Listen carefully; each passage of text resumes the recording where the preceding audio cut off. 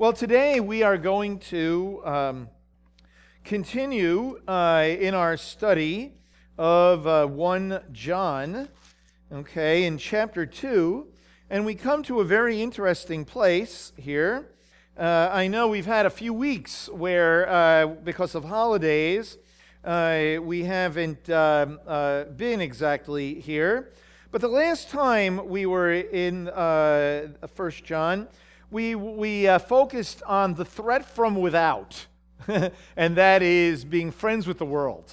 Okay, and we talked about that, loving the world and what that means, the lust of the flesh, the lust of the eyes, the boastful pride of life, and a little bit about what that means. And so now we're going to move on to verse 18, and really it goes to the end of the chapter to really get the gist of this.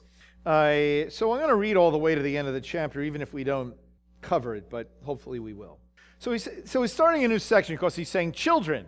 Now, when he's speaking here about children, he's not like, this is not junior congregation, okay? He has such an endearment to the people that he's writing to, that's how he's referring to them. It is a term of endearment by calling them children, okay? Children, it is the last hour, and just as you heard that anti-Messiah is coming, how do you like that? Even now, many anti-Messiahs have arisen. From this we know that it is the last hour. They went out from us, but they were not really of us. For if they had been of us, they would have remained with us.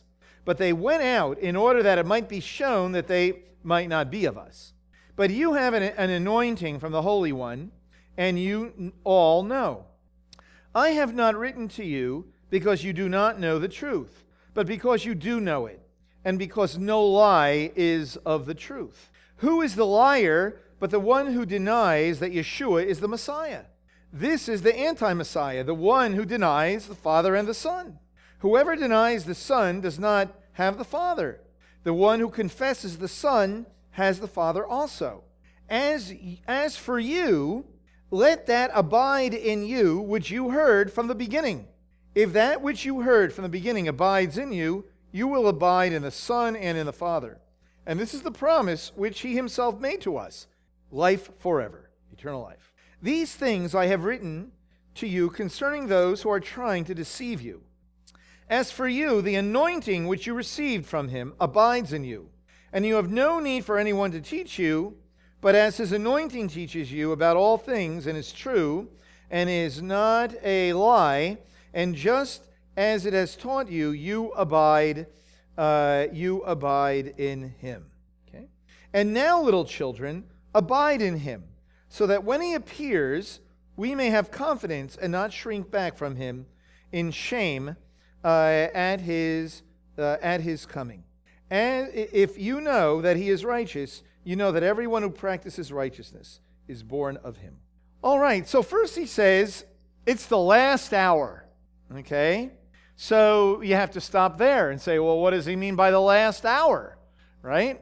Now, one could say this, that maybe by the last hour, he thought that Yeshua was going to be returning any second, but he was wrong, so it really wasn't the last hour. So we gotcha, John. It wasn't the last hour, and that's and there you go.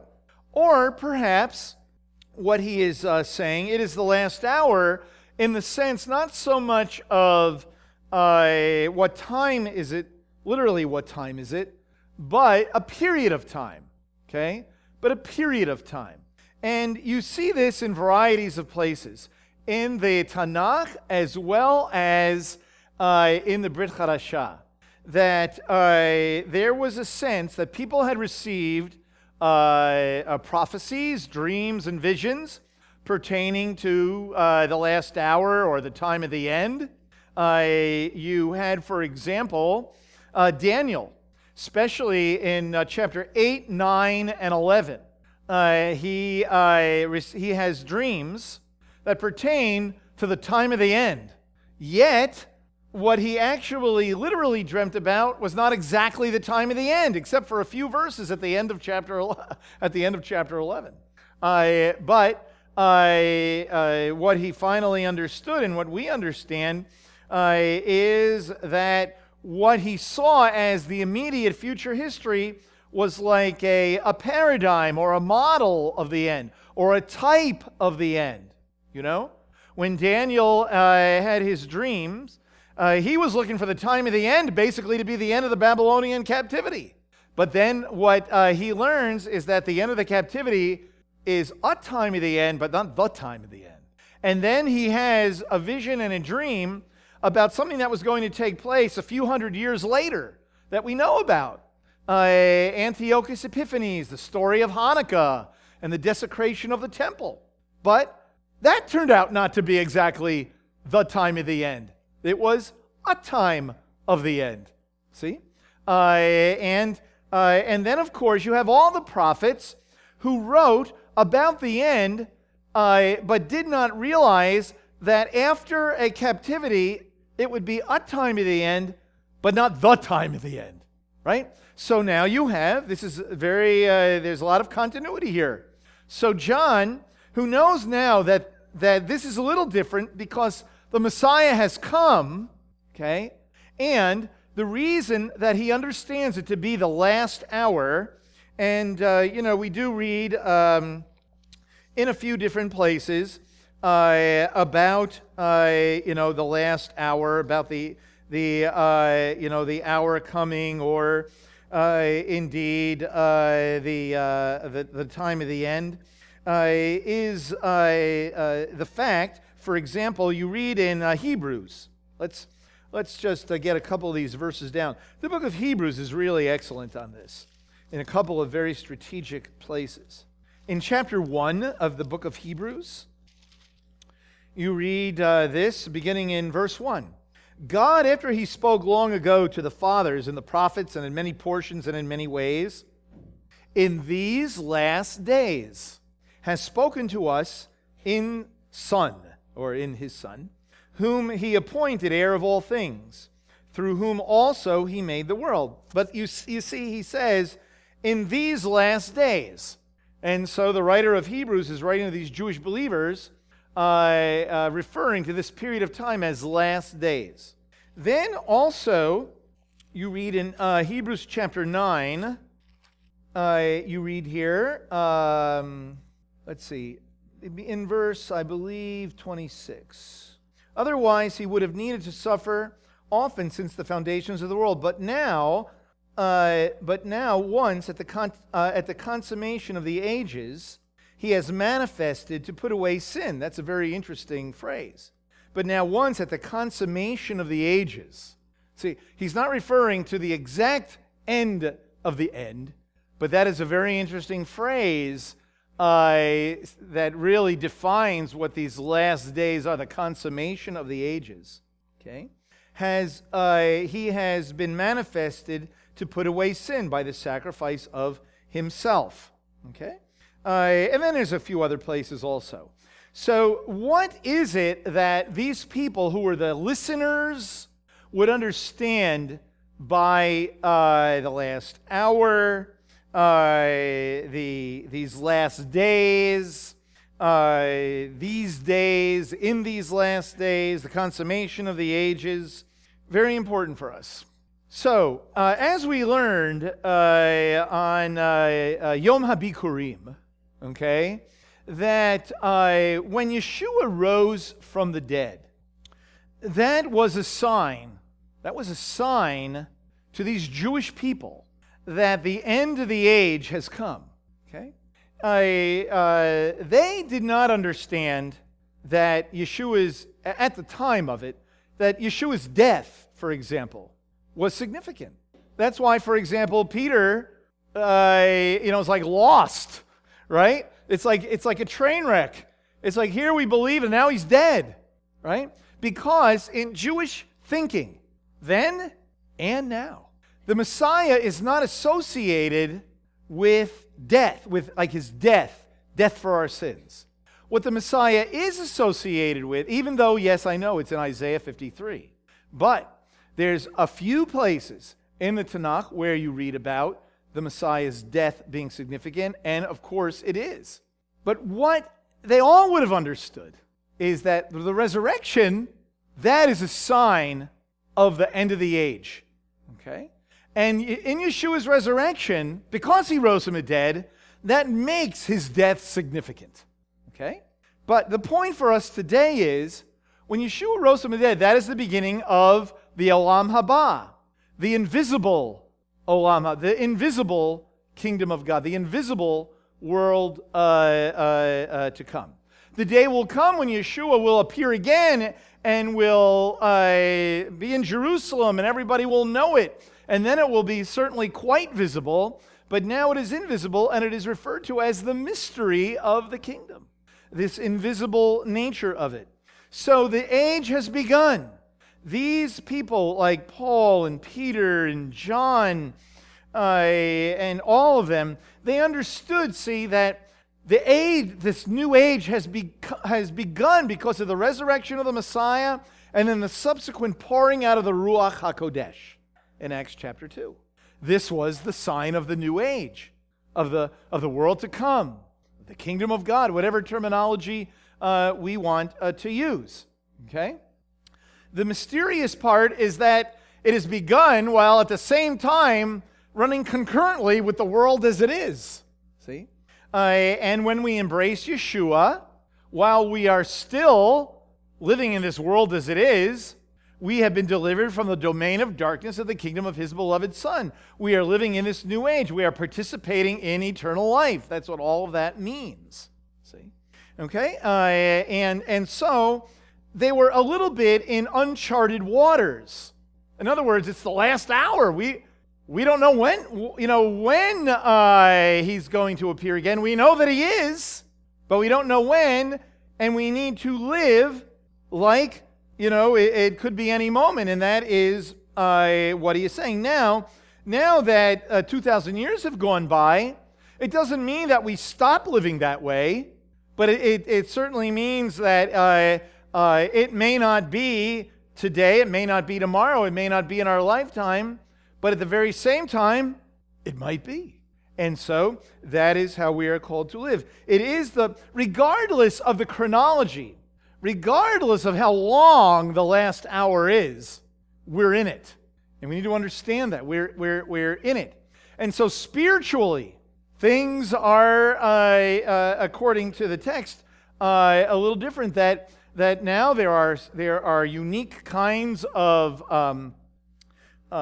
deceptions. There are unique kinds of blessings that have to do with the coming of the new covenant, as we'll see. So he says, children, it's the last hour. And just as you heard that anti-Messiah is coming, even now many anti-Messiahs have arisen. From this we know that it is the last hour. Okay? We know that it's the last hour because there are those who come who are anti-Messiah. Just what it means. Who are anti-Messiah, who are against the Messiah, who don't believe in the Messiah. But he's going to give more information about who these people are. Not just in general, the world of unbelief, but he gets very specific in this letter about who they are. But there's some things that we need to know about this. First of all, how did they know? You've heard that anti-Messiah is coming. Well, to save some time, you read in Matthew chapter 24 about false messiahs, okay? False prophets, right? You read, for example, I guess I'll read one of these verses. In Matthew chapter 24, verse 5, for many will come in my name, saying, I am the Messiah, and will mislead many. Okay? False messiahs. Okay? And then you have, again in verse 24, for false messiahs and false prophets will arise, and will show great signs and wonders so as to mislead. Okay, we'll stop there. Then you have in 2 Thessalonians chapter 2, Paul talks about a man of lawlessness. All right, a man of lawlessness who will come. Now, we don't have to, if we're doing 2 Thessalonians, we'll unpack all that. But I'll just tell you, he was referring to Daniel chapter 8, 9, and 11. All right? And that's important to understand, especially chapter 11, because the terms he uses in 2 Thessalonians chapter 2 to describe the man of lawlessness is basically the terms that are used in the book of Daniel. Okay? But here's some information that you may not know. Maybe you do. There's nowhere in the New Covenant where the word anti-Messiah is used except here in 1 John in 4 places. You know how you read, conventional wisdom among believers, right? Is that, the beast, the Antichrist, right? Now, it may be that that is not a bad word to use to describe the man of lawlessness, false Messiah, the king who's going to declare himself God in the temple and halt sacrifice and all that you read about in Daniel. But that's not what he's talking about here. Okay? That's important. It's not what he's talking about here. Okay? The word anti-Messiah is used in 4 different places. Here, you've heard that the anti-Messiah is coming, and now many anti-Messiahs have come. Then you have in 1 John 4, or I'm sorry, in 1 John 2, still in this chapter. In verse 22, who is the liar but the one who denies that Yeshua is the Messiah? This is the anti-Messiah, the one who denies the Father and the Son. Okay. Then in chapter 4, in verse 3, he says this, and every spirit that does not confess Yeshua is not from God. And this is the spirit of the anti-Messiah, of which you have heard, that is coming and now is already in the world. And then in 2 John, the second letter there, in verse 7, many deceivers have gone into the world, those who do not acknowledge Yeshua as coming in the flesh. This is the deceiver and the anti-Messiah. Those are the only places in the Bible where we read that term. All right? And he's speaking about something in particular. And we need to be true to the text, all right, and understand what he's talking about here. Now, I just read the verses where the word anti-Messiah is used. We will now see that he fleshes that out, and he gives more details. Not just people who would say, I don't believe that Yeshua is the Messiah. Like if you just went out in the street, and a person that you just walk up to. Do you believe that Yeshua is the Messiah? I don't know. Anti-Messiah, Or do you believe that Yeshua is the Messiah? No, I really don't think, I don't really know. Anti-Messiah, That's not also what this is talking about. All right? Right? Okay. Very good. So, first of all, what we see here, now going back to verse 18, now many anti-messiahs have arisen, and from this we know it is the last hour. So, we know it's the last hour, not only because the Messiah rose from the dead, but because there are forces that come against those who believe in the Messiah. And there are those that specifically teach anti-Messiah. And this is very important. So isn't it interesting that he says, we know it's the last hour? Now, there are other places in the New Covenant where you read, like Paul says in one place when he's talking to Timothy. He talks about, how bad times will come, and prior to the return of the Lord, people are going to deny the Lord. People are going to want to have their ears tickled. People will not obey. People will walk away from God. All those kinds of things. That's very important, to understand that there was the understanding that with the closeness of the hour comes persecution. All right? And, this is very true in Jewish theology, if there is such a really complete thing, right? But basic Jewish theology. And in our Daniel class, we were talking about this because last week in our class, we were talking about chapter 8, 9, and 11. They go together.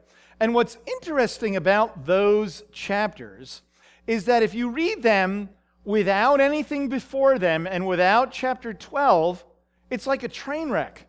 Because the end is, this one comes and desecrates the temple, right? You don't read about, and then, in those chapters, you don't read about then comes the kingdom of God or then comes the Messiah and defeats all. No, it ends with bad times are there. That's why chapter 12 of Daniel is so fabulous. Why you need chapter 12, because it talks about the resurrection and all that. However,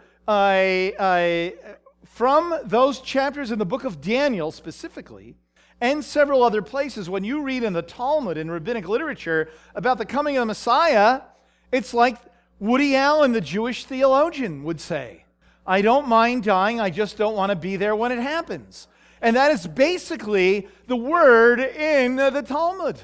I'm looking forward to the coming of the Messiah, but I really don't want to be there when it happens because it's going to be so horrible before he comes. And so, when John says it's the last hour, this is a perfect illustration of their rejoicing because of the resurrection of Yeshua. They're rejoicing because the Messiah has come, but recognize, be warned, their anti-messiahs abound. See? This is his way of saying all those other things like that Paul says and others say about what will be prior to that. Like Yeshua, the abomination of desolation, right? And he even refers to Daniel in Matthew 24. Head for the hills is basically what he says. It's going to be really, really bad just before the second appearance of the Lord.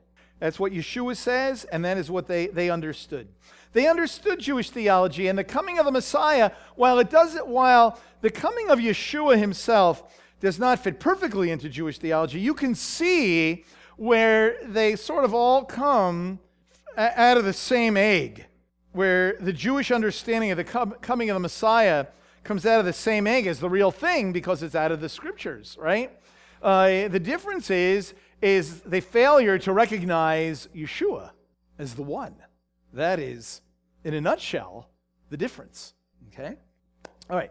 So he says here, even now, many anti-messiahs have arisen. From this we know it's the last hour. Now, verse 19 is very helpful to us in understanding what he's talking about. They went out, these anti-messiahs. That's how we know who they are.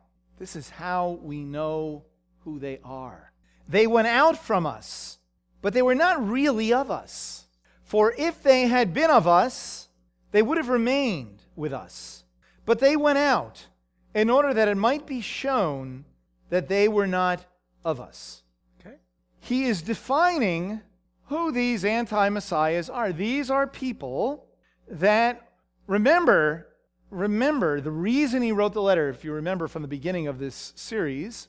Remember in the very beginning of 1 John, at the very beginning, the first few verses, when he says, what was from the beginning we have heard, what we have seen with our eyes, what we beheld with our hands handled concerning the word of life, and the life was manifested, and we have seen and bear witness and proclaim to you the eternal life, which was with the Father and was manifested to us. Then he says it again. We have seen, we have heard, we proclaim to you. Okay? There were those, evidently, that came into this community that taught that while Yeshua may be the Messiah, he was not a real human being. He was not a real human being. He was like an angel of sorts, some kind of being, that he might have been a human being for part of his life, but that by the time he died, he was no longer a human being.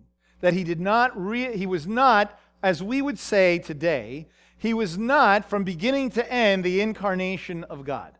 That is very important to know, because what a big part of what he is, there's other parts of what the people taught, as we'll see, But this was huge, that Yeshua was not who he said that he was and is. Okay? And so these people were with them, but then they left. And he says, the fact that they left tells us they were never really of us. And so an anti-Messiah, he's the only one who uses the word, okay? The word could be applied perhaps to the man of lawlessness, false prophets, a false king, and all of that. But the way he uses the word is that it is people who are in a community who identify themselves as Messiah followers, but end up teaching wrongly about the nature of God and who he is. And then as a result of that, it's a slippery slope, and there is like a litany of other things that they teach that are not true. And we have that here. We've mentioned some of them, right? He talks about lying. He talks about lies. There's a number of verses here where he talks about certain beliefs that are lies. Okay? For example, in 1 John 6, if we say we have fellowship with him while we walk in darkness, we lie. In 1:8, if we say we have no sin, we deceive ourselves. In 1:10, he says, if we say we have not sinned, we make him a liar.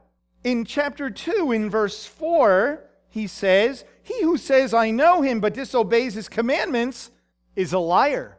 In 2:6, he who says he abides in him ought to walk in the same way in which he walks.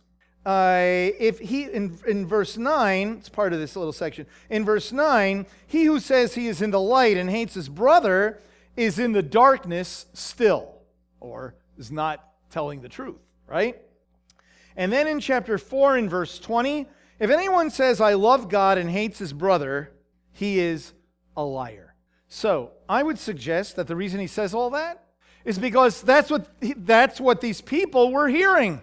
They were hearing that we do not have to. We can walk in darkness.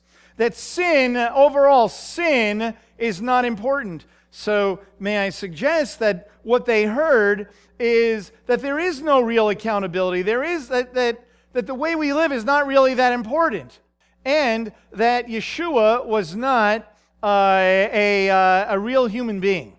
And this is what he's answering all the way through here.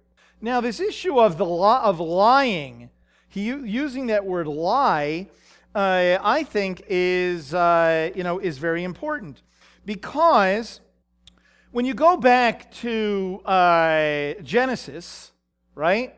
The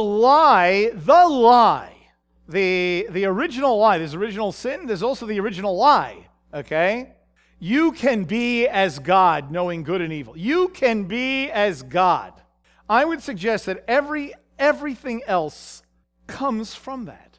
Okay? Creating gods on our own image, all kinds of idolatry, not having any sense of accountability, doing anything I want, just anything I want. Okay?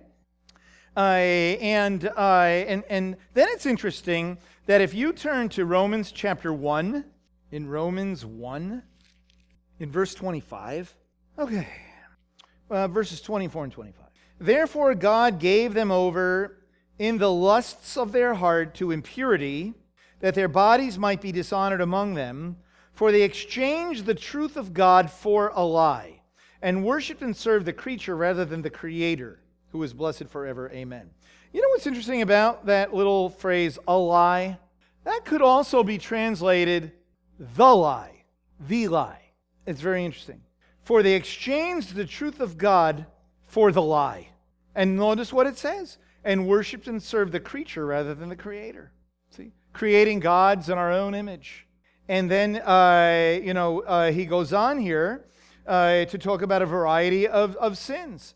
Everything, including, it goes from homosexuality to not being thankful. That's quite a continuum, you know. So just remember that. I mean, boastful, disobedient to parents. So there's a lot that's in that section. I don't think too many of us get away scot-free on that one. Okay, but he's talking here about a particular judgment, right?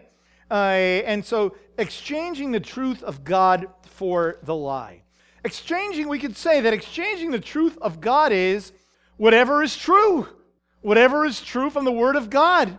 And believing something else is believing the lie. Okay? What's also interesting is in 2 Thessalonians chapter 2, in verse 11. That's a little book that might take some of you a half hour to find, right? What do you think? No. Okay. I like to say maybe it's in the shiny part of your Bible. No. Okay. In 2 Thessalonians 2, in verse 11, and for this reason God will send upon them a deluding influence so that they might believe what is false, the lie. Same as Romans 1:25. The lie. A deluding influence that they might believe the lie. And so what has happened now in 1 John is these people have been tainted by the lie. And with these manifestations, there are many manifestations of the lie. But here they have believed aspects of the lie. But God in His grace and His mercy moved them out so that they could know that they were not of us. And so he's talking here about in the body of Messiah, not a particular congregation. Oh yeah, that's really important. He's not talking about people that leave a particular congregation. Like someone doesn't like it here anymore, and so they leave. Oh, there they go. Anti-Messiah. No. He's talking about recanting the faith, like truly not believing that Yeshua is truly the incarnation, or that the Word of God matters, or that sin, that we do sin, and that and all the things that we mentioned. Okay, that's what he's talking about. Not people that leave a congregation. Okay, that's very important. Okay. And so one could say he's talking about, therefore, a threat from within. There's, don't love the world out there. That's the threat from without. The threat from within is indeed this teaching. So we could apply anti-Messiah teaching to those that teach against Yeshua, against the nature of God, against the most fundamentals of who He is. Not people that disagree on peripheral doctrinal things. Okay, that's really important. All right? We're talking about who is Yeshua. I mean, what's more important than that? Or the fact that people do indeed sin, or that we need to confess our sins, things of that nature. The resurrection, all of it. Okay? Very, very important to understand. So it's not just someone's anti-Messiah if they're not sure about mid-post or trib or something like that. You know what I'm saying? It's about who is Yeshua. That's why, by the way, it is really important that when people say, we believe the same thing, I just don't believe that Yeshua is really the incarnation of God. That's really important, okay? It's not just, all right, it's all right. He still died for my sins and He rose from the dead. No.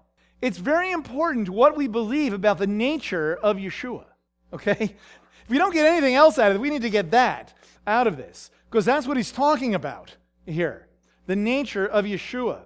When we say the name Yeshua, it doesn't mean whatever we decide that means, okay? Very important. So, understanding who He is, whether we're talking about His full humanity or deity, all right? That who He is absolutely essential for His finished work in our lives. And that is what he's talking about, okay? Now, he does say here, Oh, well, I guess I should say, in verse 22, when he says, who is the liar but the one who denies that Yeshua is the Messiah? This is the anti-Messiah, the one who denies the Father and the Son. So again, it's the one who denies the Father and the Son, the one who is teaching wrongly, the one who identifies oneself as a Messiah follower and leads people astray. That's what he's talking about.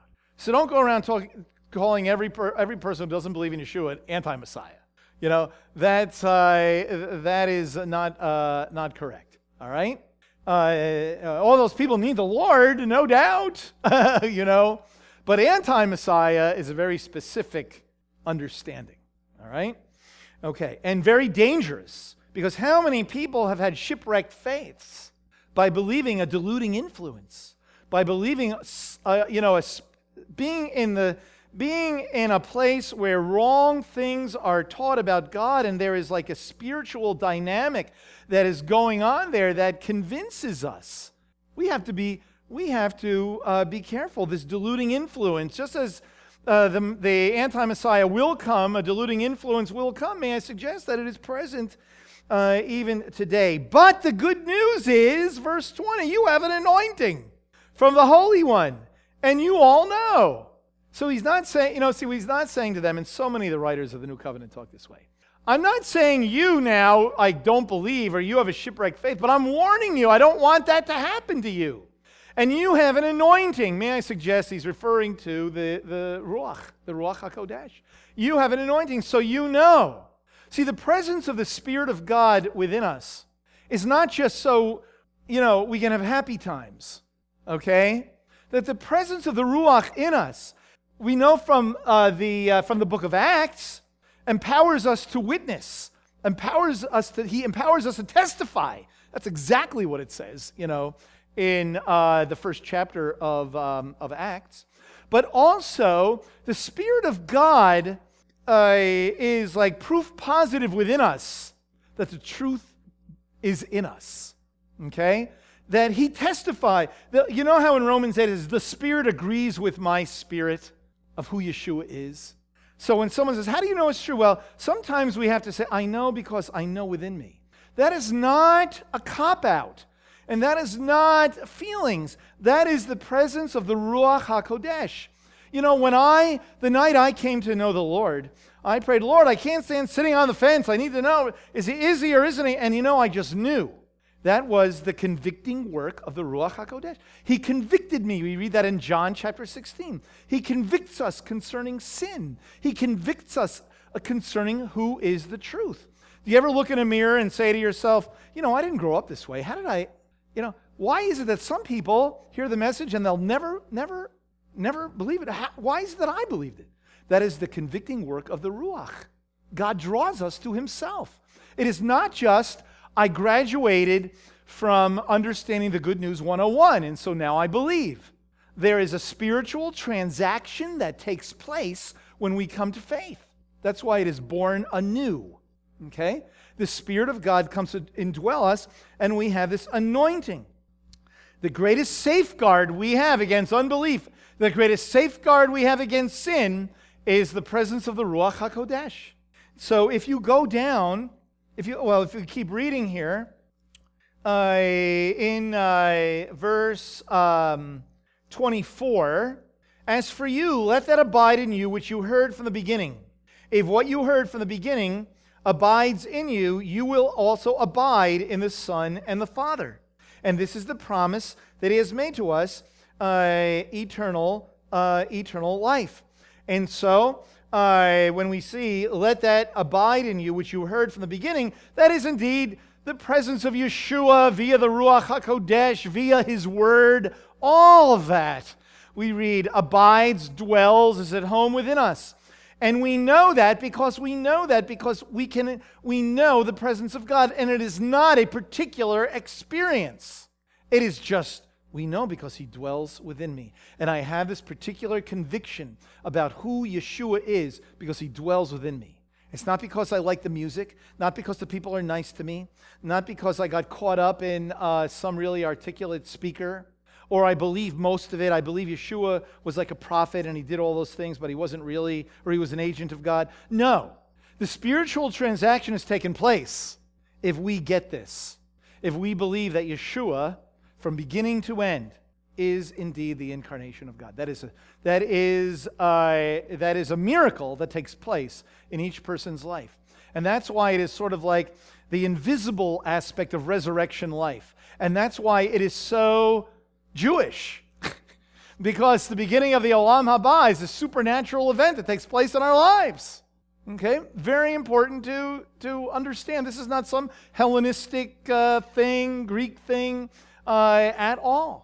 Okay? All right. So I'm just going to finish up here. I wanted to jump down to verse 27. As for you, the anointing which you received from him abides in you, and you have no need for anyone to teach you, but as his anointing teaches you about all things and is true and is not a lie, and just as it has taught you, you abide in him. I'm going to leave us with this because there's more to say about this. All I'll say right now about this is one thing that it doesn't mean and one thing that it does mean. It doesn't mean that nobody needs to learn anything. It doesn't mean I don't need to listen to that teacher. I don't need to read about, what does a verse mean, a commentary, or I don't need to hear what anybody has to say because I have the Spirit and he's going to teach me everything. What that means, that is not what it means, all right? What it does mean is that the new covenant has arrived. Again, very Jewish. He was Jewish. The people he's writing to were Jewish. This is all within this Jewish framework of the resurrection, the Olam Haba, the coming of a Messiah, and all of it, because it says in Jeremiah chapter 31, in verse 34, about the new covenant, and this is where we'll stop. I keep saying that. And in conclusion, those famous last words. In chapter 31, you read here in verse 34, and they shall not teach again, each man his neighbor, and each man his brother, saying, Know the Lord, for they shall all know me, from the least of them to the greatest of them, declares the Lord, for I will forgive their iniquity, and their sin I will remember no more. There is no esoteric knowledge. There is no secret knowledge that only a few have. But when we embrace Yeshua, the Ruach HaKodesh indwells us, and we all know who he is. The miracle that happened in my life that night and many years ago is the same miracle that happened in your life, and in your life, and in your life, and in your life. It doesn't matter if you grew up going to Sunday school and hearing it, but there must have been a time, even if you don't exactly know the day and the hour, that's okay, that there was spiritual transaction took place. And that's how indeed you know, and that's how you withstand and are able to wear the glasses that help us to not be deceived and to know the truth, okay? And that is being filled with the Ruach HaKodesh and being immersed in the Ruach HaKodesh. Well, we're going to stop there, and we will talk more about this next time. So let us be sure that, yes, we're not loving the world, but let us also make sure that we are not listening to teaching that may tickle our ears. Let us be sure that we're in the Word of God, that we let the Word abide in us, that we let Yeshua abide in us, that the Spirit of God abides, is at home within us. Let us cultivate that kind of relationship with God. There is no greater safeguard against safety in the Lord than that. Let's pray. Lord, thank you for this great teaching. And Lord, I pray, God, that we might know that the Spirit of God is indeed the Spirit of truth, Lord. And the truth is that Yeshua is indeed the Messiah. He is indeed the one who came from you in the flesh, Lord, God. And we thank you, Lord, that it never happened before, it'll never happen again, Lord, and that there were eyewitnesses. We see it, we know it, and Lord, thank you that even though we personally were not there, the Ruach HaKodesh, in association with your word, Lord, convicts us of that great truth. Thank you, Lord, by your grace and your mercy, that you opened up my eyes and the eyes of those who are here today. We pray in Yeshua's name.